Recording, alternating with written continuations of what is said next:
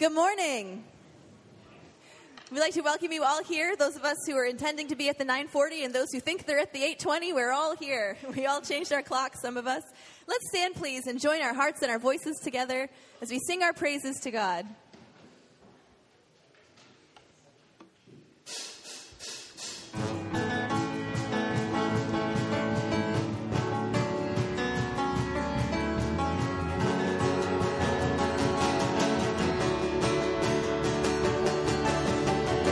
Greatest day in history. Death is beaten, you have rescued me. Sing it out, Jesus is alive. The empty cross, the empty grave. Life eternal, you have won the day. Shout it out, Jesus is alive.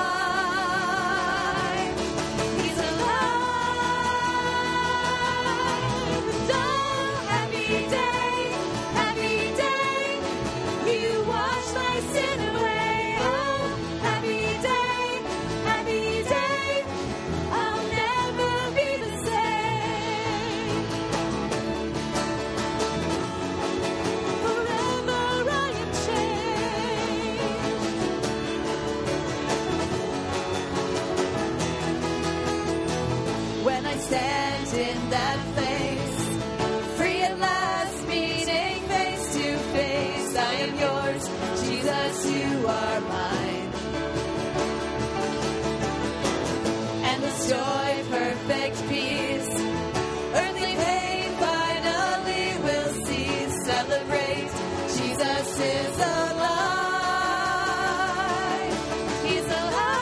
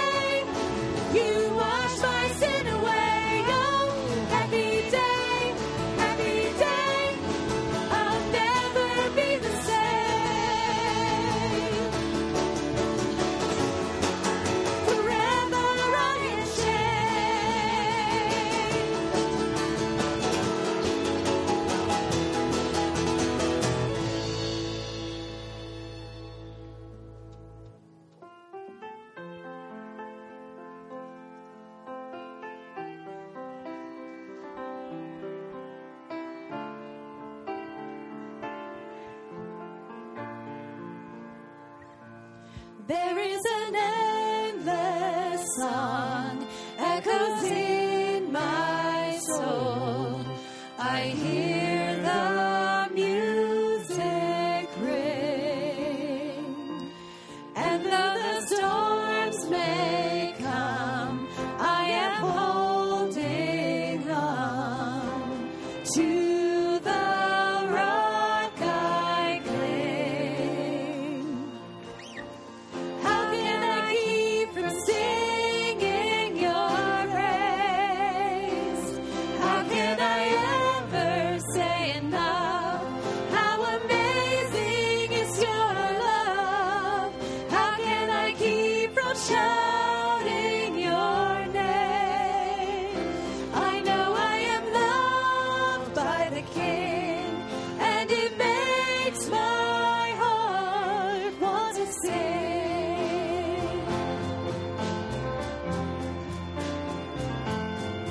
I will lift my eyes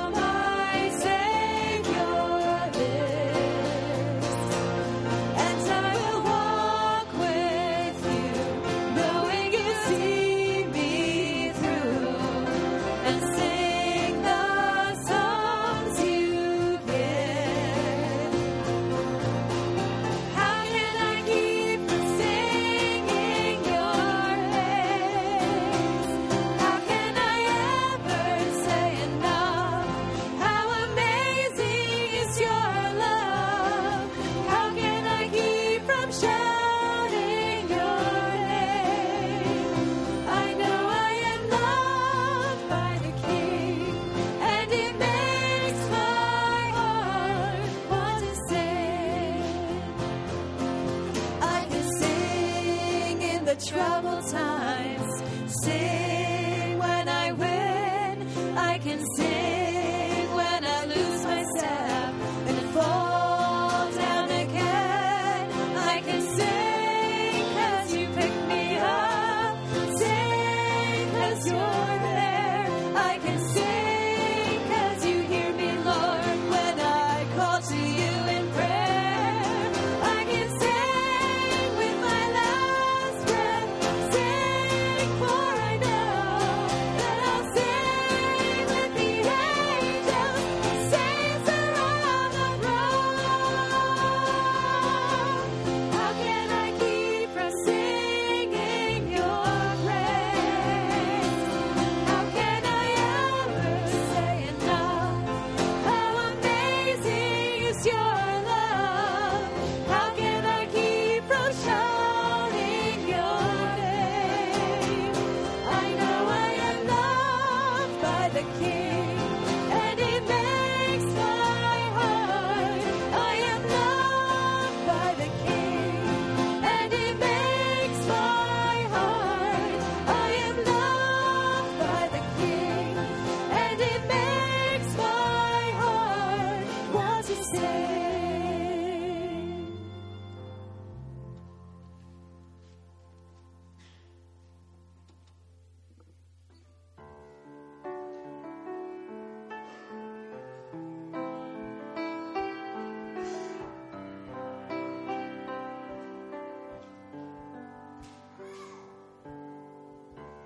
Worthy is the Lamb who was slain. Holy, holy is He. Sing a new song to Him who sits on heaven's mercy seat. Holy, holy, Lamb who was slain. Holy, holy is He. Sing a new song to Him who sits on heaven's mercy seat. Holy, holy, holy is the Lord God Almighty, who was and is to come. With all creation I sing praise to the King of Kings. You are my everything, and I will adore you.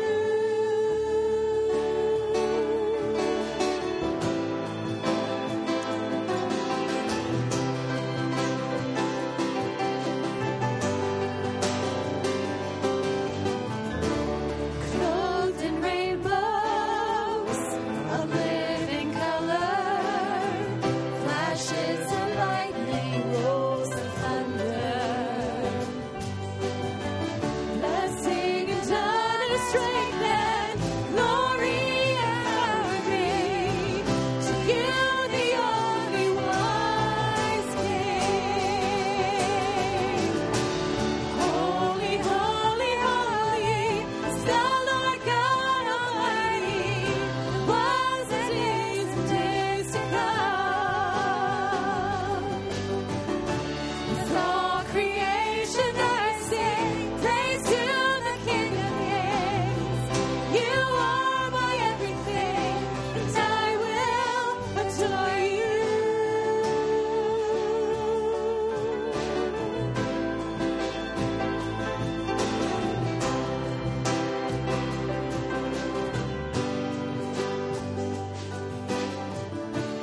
Filled with wonder, awestruck wonder, at the mention of your name.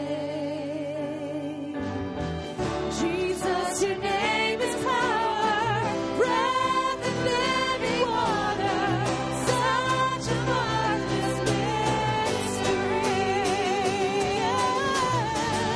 Holy, holy, holy is the Lord God Almighty, was and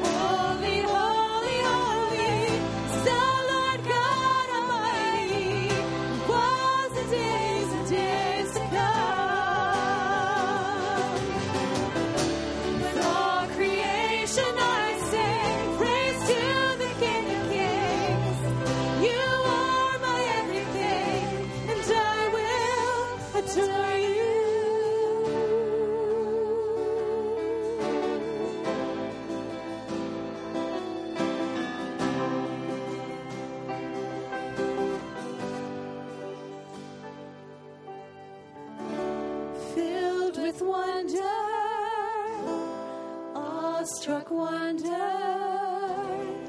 at the mention of your name. Father, we are in awe of you.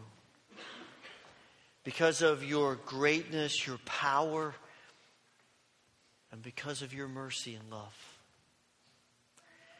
We've come today to acknowledge that you are the great King and that we want to offer our lives to you. We pray that you'll be glorified in our worship, and we pray that you would work transformation in every part of our being.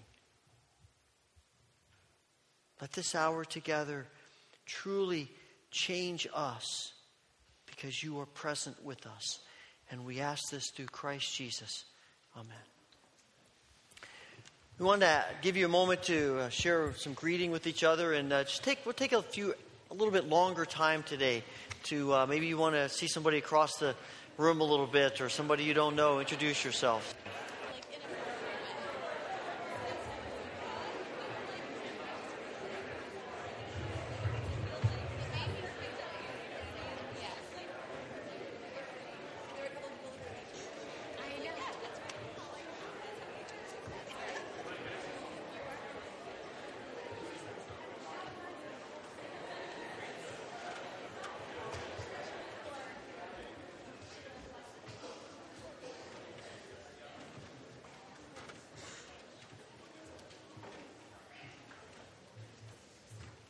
This internal clock, right, that says that's enough, we're done. Could have gone a little longer, but that's all right. It's great to see you as we worship together today. Just a couple of things in the bulletin I want to highlight. Wednesday, all of our ministries are on regular schedule for children, youth, and adults. And Tuesday, the college will be showing the film Camp, and it comes out of an experience with Royal Family Kids Camp that we have supported for many years. So I just want to make you aware of that, and there's information about the film in the bulletin.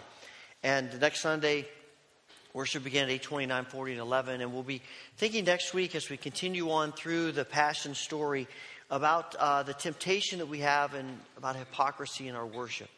And so we'll be looking at that part of the story as we move on toward the death of Christ. We are glad that you are here in worship, and as we come together, I know there are lots of things in our minds and hearts, burdens, concerns, things that are directly connected to us and things that are in the world that may feel disconnected. But we want to give each of these to the Lord, and the great thing is we know He hears us and He's at work.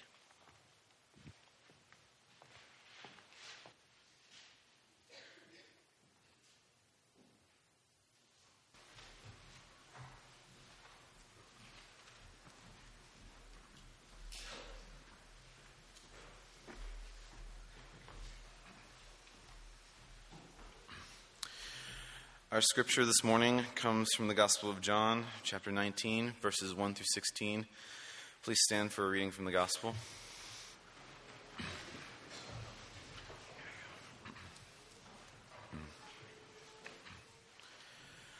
Then Pilate took Jesus and had him flogged. The soldiers twisted together a crown of thorns and put it on his head. They clothed him in a purple robe and went up to him again and again, saying, "Hail, King of the Jews!" And they struck him in the face. Once more Pilate came out and said to the Jews, "Look, I am bringing him out to you to let you know that I find no basis for a charge against him." When Jesus came out wearing the crown of thorns and the purple robe, Pilate said to them, "Here is the man." As soon as the chief priests and their officials saw him, they shouted, "Crucify! Crucify!" But Pilate answered, "You take him and crucify him. As for me, I find no basis for a charge against him." The Jews insisted, "We have a law, and according to that law he must die, because he claimed to be the Son of God." When Pilate heard this, he was even more afraid, and he went back inside the palace. "Where do you come from?" he asked Jesus. But Jesus gave him no answer. "Do you refuse to speak to me?" Pilate said. "Don't you realize I have power either to free you or to crucify you?" Jesus answered, "You would have no power over me if it were not given to you from above. Therefore, the one who handed me over to you is guilty of a greater sin." From then on, Pilate tried to set Jesus free, but the Jews kept shouting, "If you let this man go, you are no friend of Caesar. Anyone who claims to be a king opposes Caesar." When Pilate heard this, he brought Jesus out and sat down on the judge's seat at a place known as the Stone Pavement, which in Aramaic is Gabbatha. It was the sixth day in preparation, about the 6th hour. "Here's your king," Pilate said to the Jews. But they shouted, take him away, crucify him." "Shall I crucify your king?" Pilate asked. "We have no king but Caesar," the chief priests answered. Finally, Pilate handed him over to them to be crucified. This is the word of the Lord.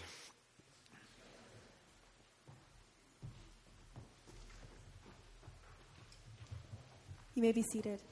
At this time, we'd like to invite our ushers forward to receive our morning tithes and offerings.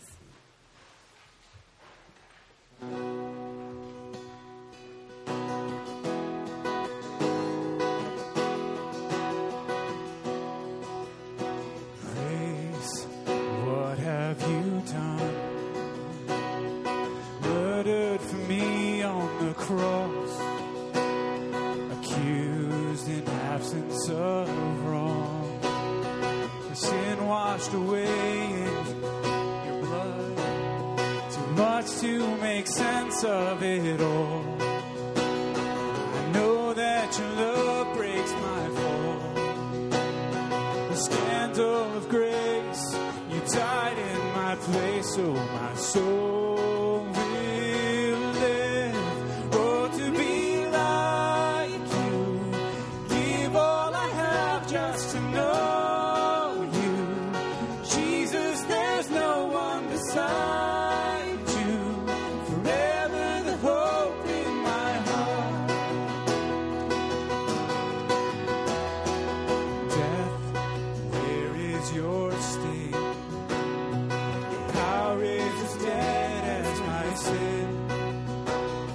The cross has taught me to live, and mercy my heart now to sing.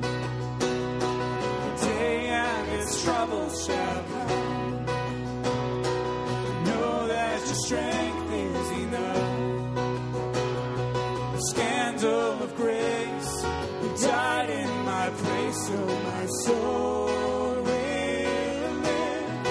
Oh, to be like you, give all I have just to know you. Jesus, there's no one beside you. Forever the hope in my heart. Oh, to be like you, give all I have just to know you. Jesus, there's no one beside you. Forever the hope in my heart. And it's so because of you, Jesus. It's so because of you, Jesus. It's so because of your love that my soul will live. Oh, to be like you, give all I have just to know you. Jesus, there's no one beside you. Forever the hope in my heart.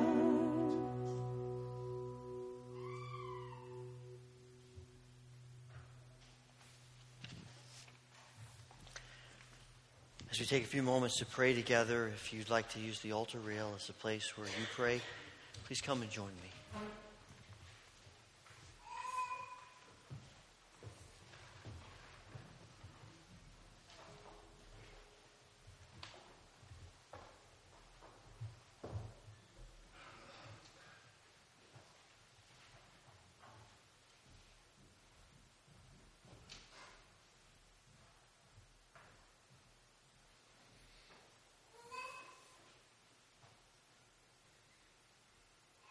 Father, we are in awe of what you've done for us through Christ, the cross.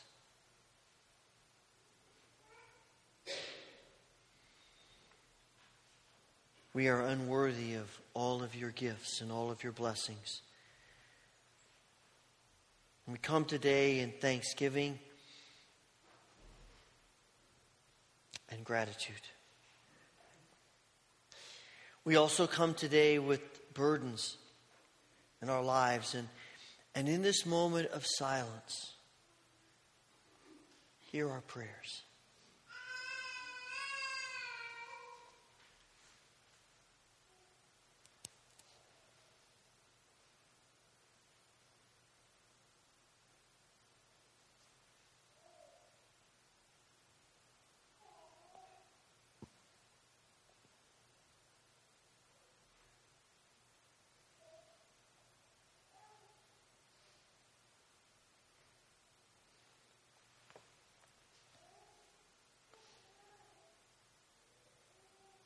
Father, we pray for people who feel an overwhelming sense of loss,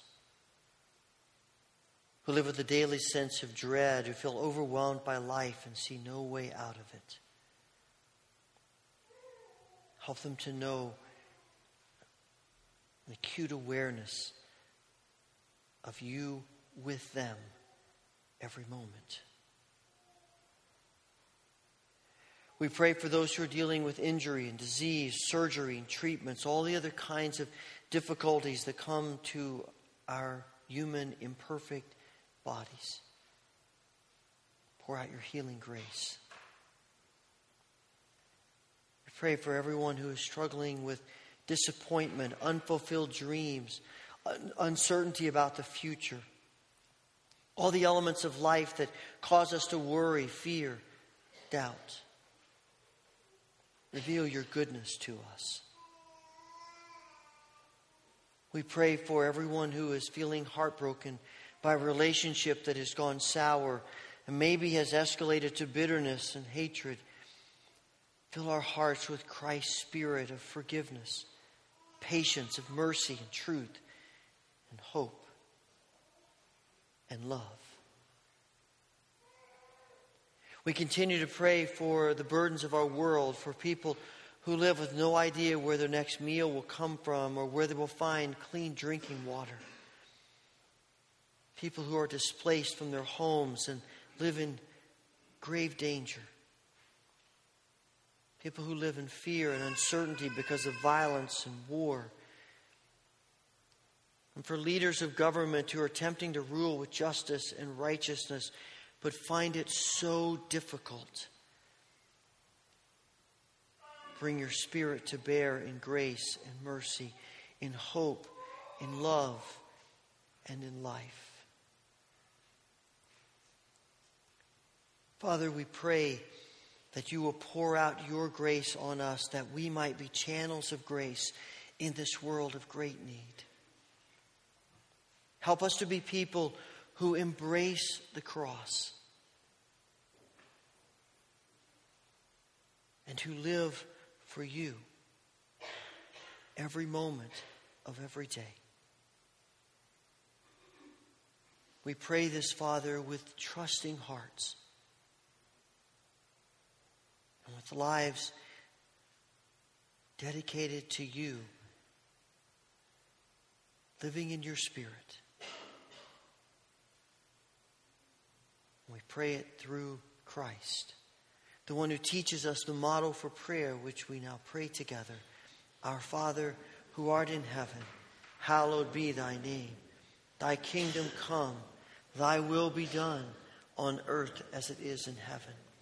Give us this day our daily bread, and forgive us our debts as we forgive our debtors. And lead us not into temptation, but deliver us from evil.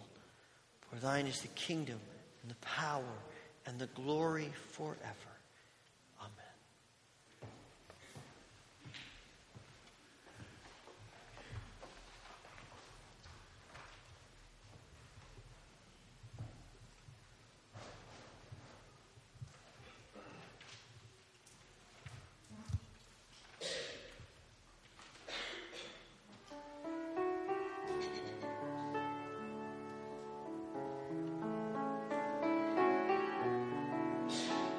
Please stand and sing with us.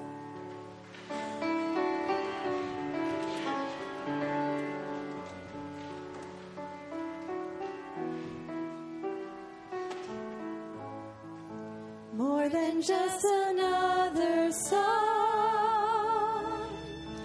more than one more melody. Maybe what we need is silence. Maybe what we need is to be still and listen for the still small voice. 'Cause we don't want to miss a whisper. Jesus, now we lean in closer and we wait.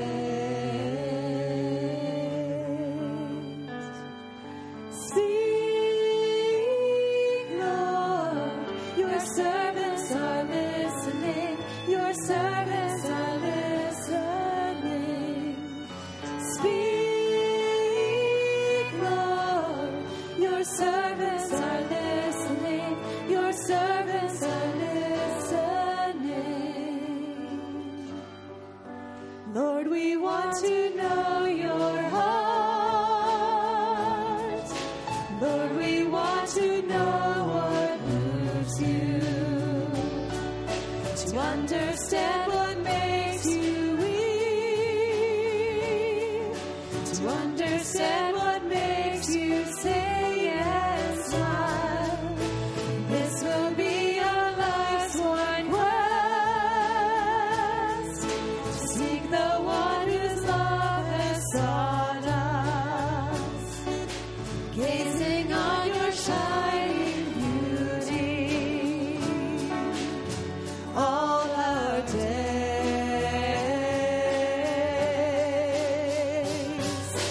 Speak, Lord, your servants are listening. Your servants are listening. Speak, Lord, your servants are listening.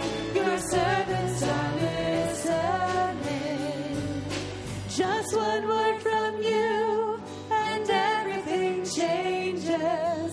Just one word from you will bring us life. Just one word from you and everything changes.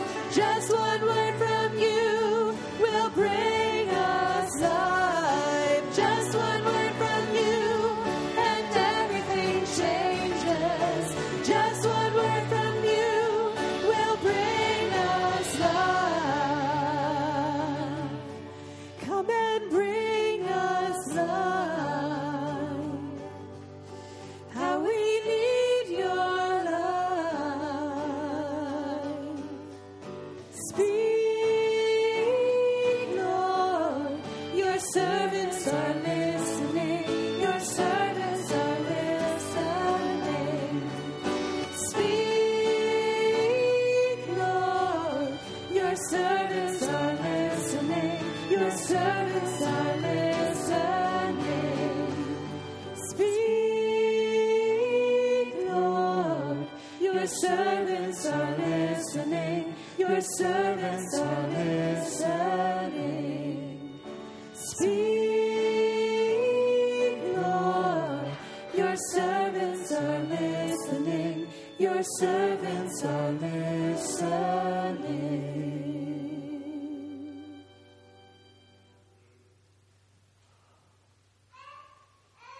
Father, your servants are listening.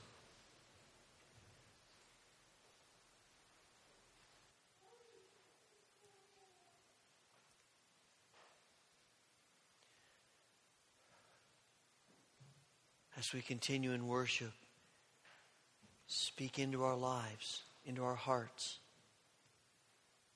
and help us to hear, truly hear. And we ask this through Christ Jesus. Amen. Please be seated.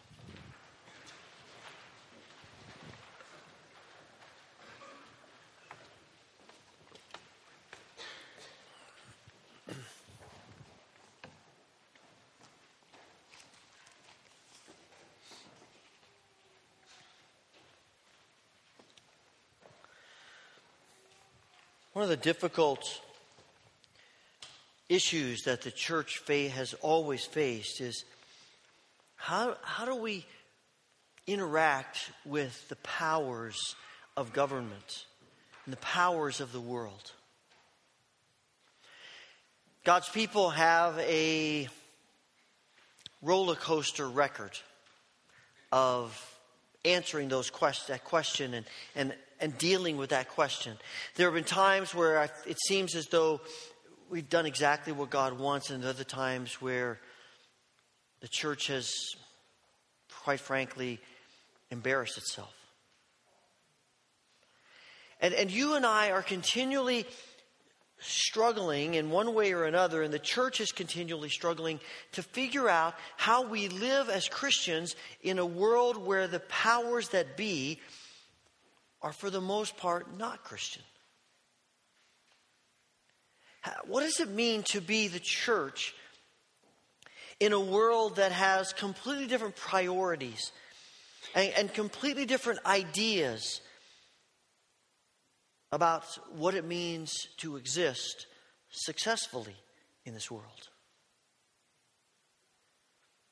God's people have continually run up against this struggle. And in the passage we've read this morning, we see it on display once again.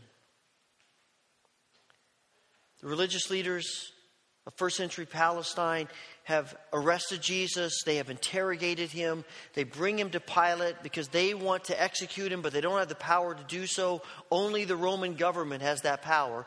And Pilate's the Roman governor, and it rests in his hands. And they spend their time this early morning trying to convince Pilate that Jesus deserves execution. Pilate takes him into the palace, interviews him, can't find any reason to execute him. He comes back out and he says, "What do you want me to do? He hasn't done anything worthy of death." And they keep shouting, "Crucify, crucify." And Pilate is intimidated by them, and so to appease them, he takes Jesus back in, and he has Jesus beaten by the soldiers and the crown of thorns jammed on his head. And when Pilate brings him out the next time, as chapter 19 unfolds, Jesus is bruised and bloodied. And he says, "Okay, I still haven't found anything wrong with him, but is this enough?" And their reaction is, "Crucify him, crucify him. He deserves to die." And they're going to do everything in their power to convince the state to put him to death. And Pilate's response to them is, "You want me to crucify your king?" And the religious leaders respond with one of the most incredible statements in all of Scripture. The people whose very job, existence, is to formulate and to lead the religious life of Israel, to represent God to the people and the people to God, these religious leaders respond to Pilate by declaring, "We have no king but Caesar." What? Wow. How in the world do you spend your life in religious leadership and come to the point of saying, "We have no king but Caesar"? The rejection of God doesn't begin that day. It goes way back. You look back into the book of 1 Samuel, and we find the story of Samuel, who has been the leader of Israel, the succession of judges, leading Israel, representing God to the people, is about to die, and he appoints his children, his sons, to become the new leaders, and they're not exactly godly men. And the leaders of Israel come to Samuel and say, "You know your sons are not going to be the best leaders we ever had, but besides that, we've looked around, all the other nations have kings, we'd like a king too. We want a king." And Samuel is irritated.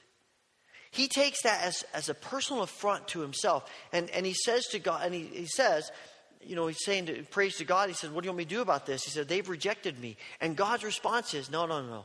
They haven't rejected you. They've rejected me. They have decided that they don't want me as their king anymore. They want an earthly king.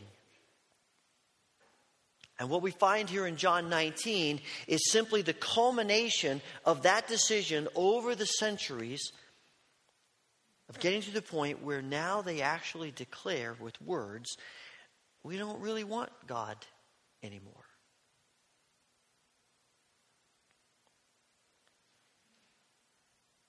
Caesar is our king. In essence, they have denied, they have rejected the whole messianic hope that they've been looking for all their lives. The Israelite idea of the Messiah is that he will come and he will be the king. And they have now declared, we don't want God's king. We want Caesar to be our king. And you and I don't make those declarations as overtly as the religious leaders do, but we are continually tempted to subtly say the same thing. It may not be we have no king but Caesar. It might be we have no king but money. We have no king but power. We have no king but success. We have no king but being right. We have no king but independence.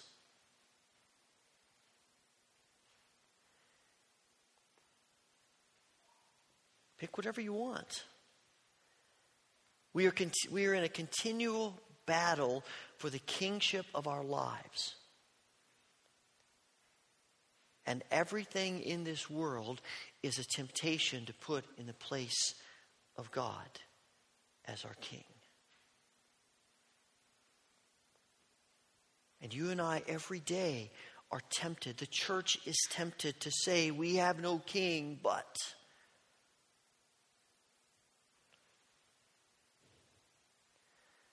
But what's really driving the religious leaders here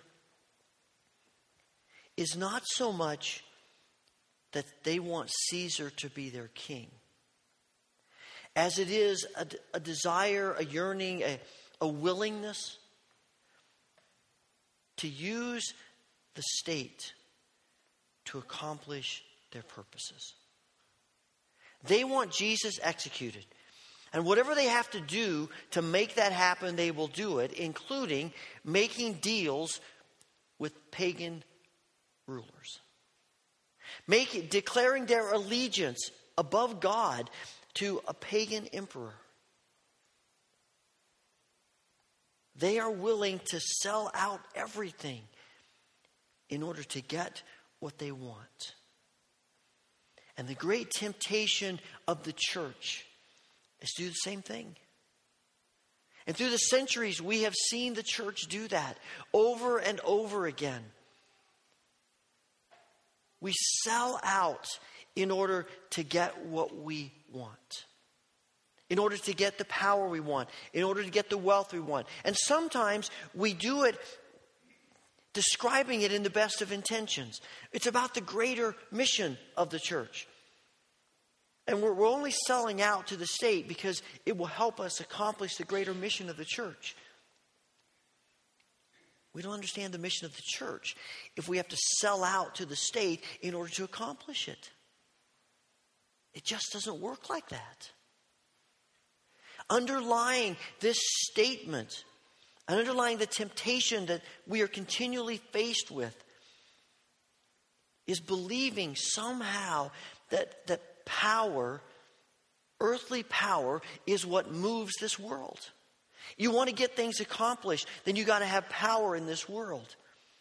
If you want to see things happen, you got to have power in this world. If you want to see the church move forward, you have to have power in this world. If we're going to do anything productive for the kingdom of God in this world, then we have to have power in this world. That's how you get things done. We just came through a whole, political season for the presidential election and the other elections that were part of that. How many times did we hear, if we just get this person elected, then that'll change everything? Or if we make sure that person doesn't get elected, that will change everything.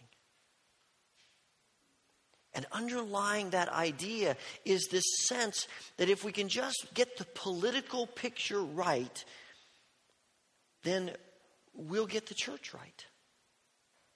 If we just get the political picture right, then people will see the church the way it's supposed to be. And we have tied ourselves to the whole idea of the political process and to power. Because we believe if we get the right people in power, they will enact the right laws that will allow the church to operate the way the church should operate. And we get the right people in power, they can enact the right laws to prevent people from doing what the church believes they shouldn't do. When that's our mindset, we will make deals that we could have never imagined ever making. Now, let me say this. It is a good thing for us to want godly, moral people to be elected to leadership in our government. That is a worthwhile thing, and it's certainly better to have godly, moral people in leadership than ungodly, evil people in leadership. If you don't believe that, then we need to have a whole nother discussion. It is good that we have Christians who are serving in government. It's good that we have moral people who are making good decisions for us as a nation and a state and local government. But at some point, we have to resist the temptation to think that that's going to solve our problems. That that's going to allow the church to be the church. That if we want to move the world, it's really through the political process. It's through the power process. Because it's just not the way it is. Because when we look at this story of Jesus, the very next section is not Jesus rising up in power and saying, look, Caesar is not king, I'm the king, and I'm going to show everybody that. The next act of Jesus is the cross. And the cross is calling us not to trust in the power of this world, but to trust in God. To trust in God who often works through the powers of this world. But our trust is not in the world. It's not in the powers of the world. It is in God.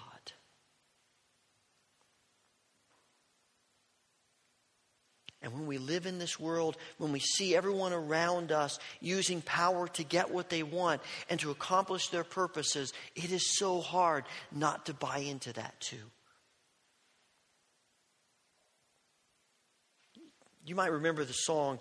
I don't really know the song, but I just remember the title and through my head, and I listened to it this week. I would not recommend this song for you to listen to or to download on your iPhone. I don't even remember when it came out, maybe the 80s. But the title of the song was, If Loving You Is Wrong, I Don't Want to Be Right. And I suspect that there is something underneath the surface of how we think that if loving power is wrong, I don't want to be right. If loving the stuff of this world is wrong, I don't want to be right.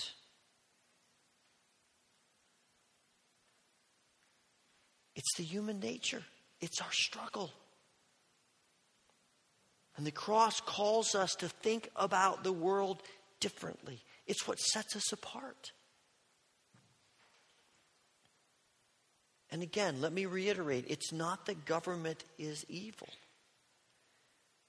It's just not the answer to the church. Because eventually these human institutions are going to fail. Only God, only trusting in God, only God as our King is going to help the church be the church. I think what concerns me the most about what I see in our church, in the interaction of the church and state and powers, is that more often than not, at least it seems to me, that what we're fighting for is what I would call Christian entitlement. Most of the things that we're thinking about, most of the things that we're fighting about are kind of self-serving. It's about making our lives easier, more comfortable. Now, let me say this. I'm all for my life being easier and more comfortable. I want that. And I suspect you do as well. So it's very natural that that's going to be what we do. But that's what everybody else is doing. And somewhere along the line, again, we've bought into the sense that the government, the state, is about making our lives easier as Christians. And we're happy when that happens, and we are grateful for the freedoms that we have in this country and the protection of those. But ultimately, one of the differences between being a Christian in this world and not being a Christian is that we stop fighting for our rights in a self-serving way. And if we're going to be connected to government, if we're going to fight for rights, the cross calls us to fight for the rights of others more than our own. It's about being a voice for people who don't have a voice. It's about standing up for people who are most vulnerable in our society. It's about being a presence for people who have no presence, no voice, and no way to access the powers of this world. But unfortunately, too often, the things that we're most concerned about, if we boil them down, are really about entitlements for us. And the cross is calling us to deeper things, to different things. When we look at the cross, when we contemplate the cross in the nature of how we relate to the powers of the world, we don't see Jesus standing up and saying, "Look at my power."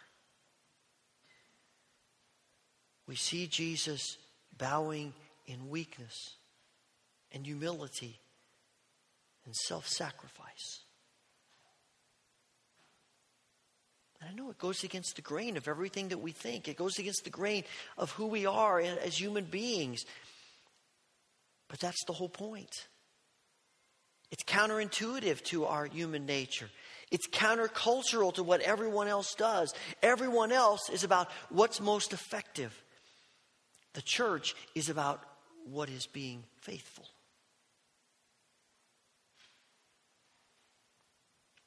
It's about taking up our cross and following Jesus.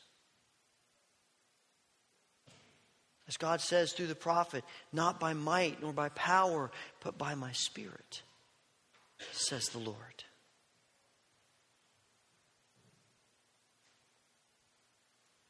Great pastor and theologian A.W. Tozer said, it's probably 50 years ago he wrote this, so that we live in a very perilous spiritual time.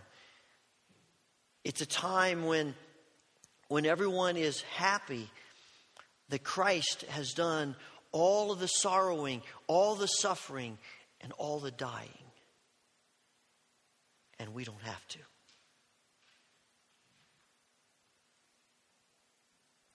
Earlier this week, Cindy and I were driving to Buffalo, and on the way we passed a church that had one of those signs out front where they put little pithy sayings on them.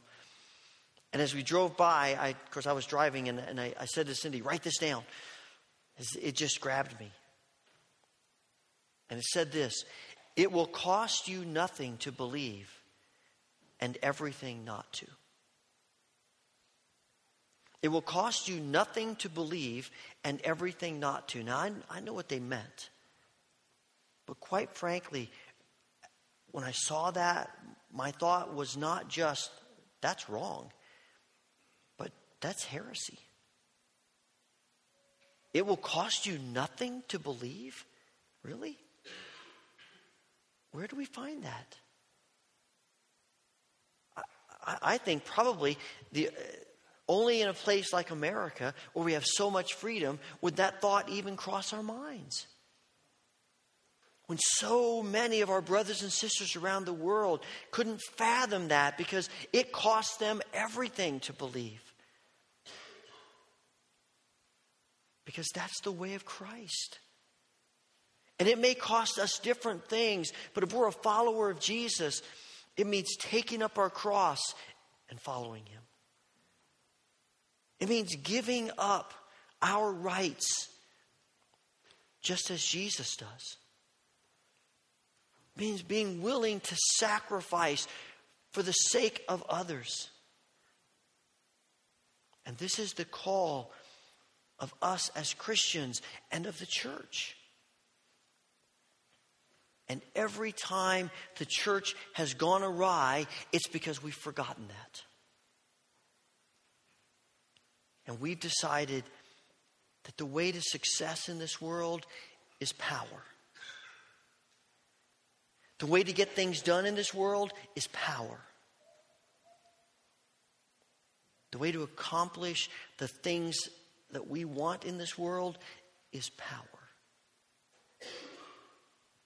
And what we don't realize is that we are subtly declaring exactly what the religious leaders thousands of years ago declare. Incredible as it may be, we have no king but Caesar.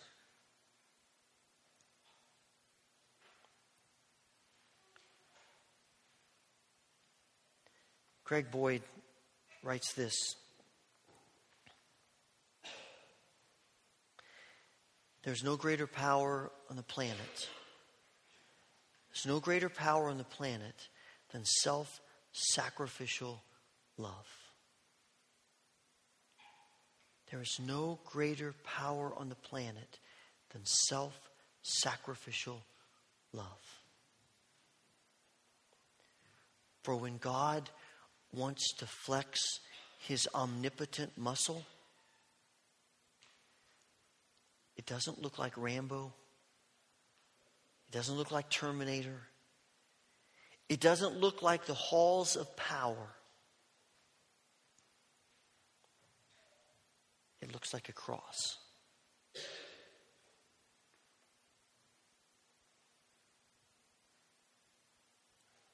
And Jesus says, if you want to be my disciple, if you want to be my church, take up your cross. Follow me. In the kingdom of God, that's how things are done. Heavenly Father, this is such a struggle for us.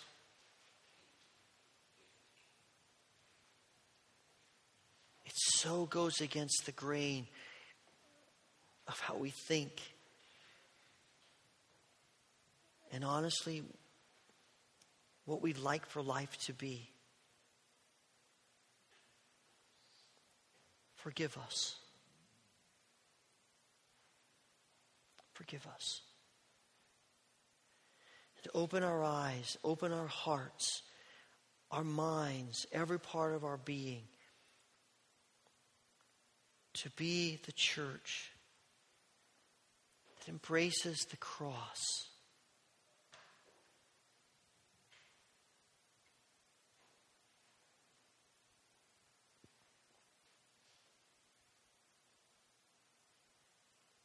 To be people who embrace the cross.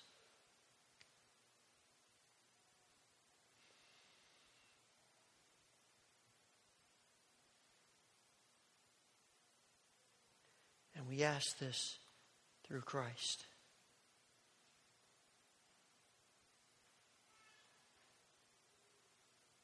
who dies on the cross.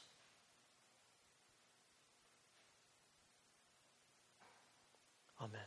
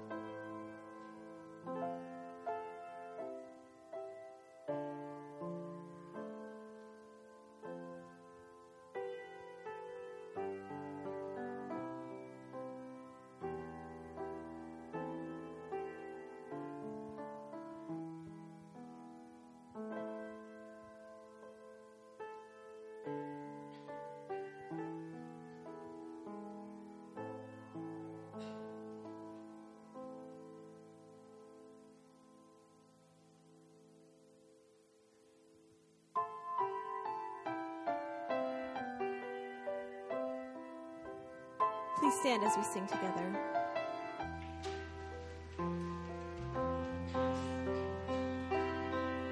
Take all I am, Lord, and all that I cling to. You are my Savior, I owe everything to. Take all the treasures and lie in my storehouse. They cannot follow when I enter your house. So I surrender all to you. I surrender all. Take all my cravings for vain recognition, fleshly indulgence, and worldly ambition. I want so much, Lord, to make you the focus, to serve you in secret and never be noticed. So I surrender all to you.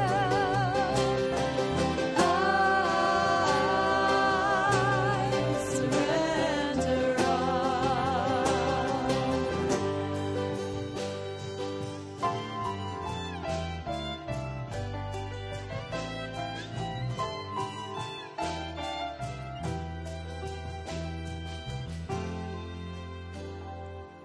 Take all my hunger for all that's forbidden, every desire and sin I keep hidden.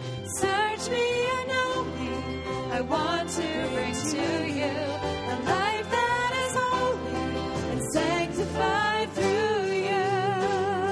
So I surrender all to you. I surrender all. So I surrender all to you. I surrender all. So I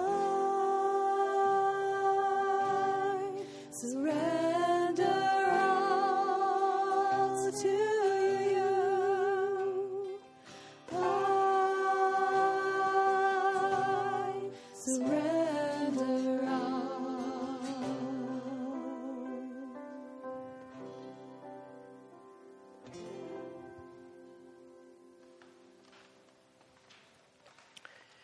Receive the benediction. May the grace of the Lord Jesus Christ, the love of God, and the fellowship of the Holy Spirit be with you now and forevermore. Amen.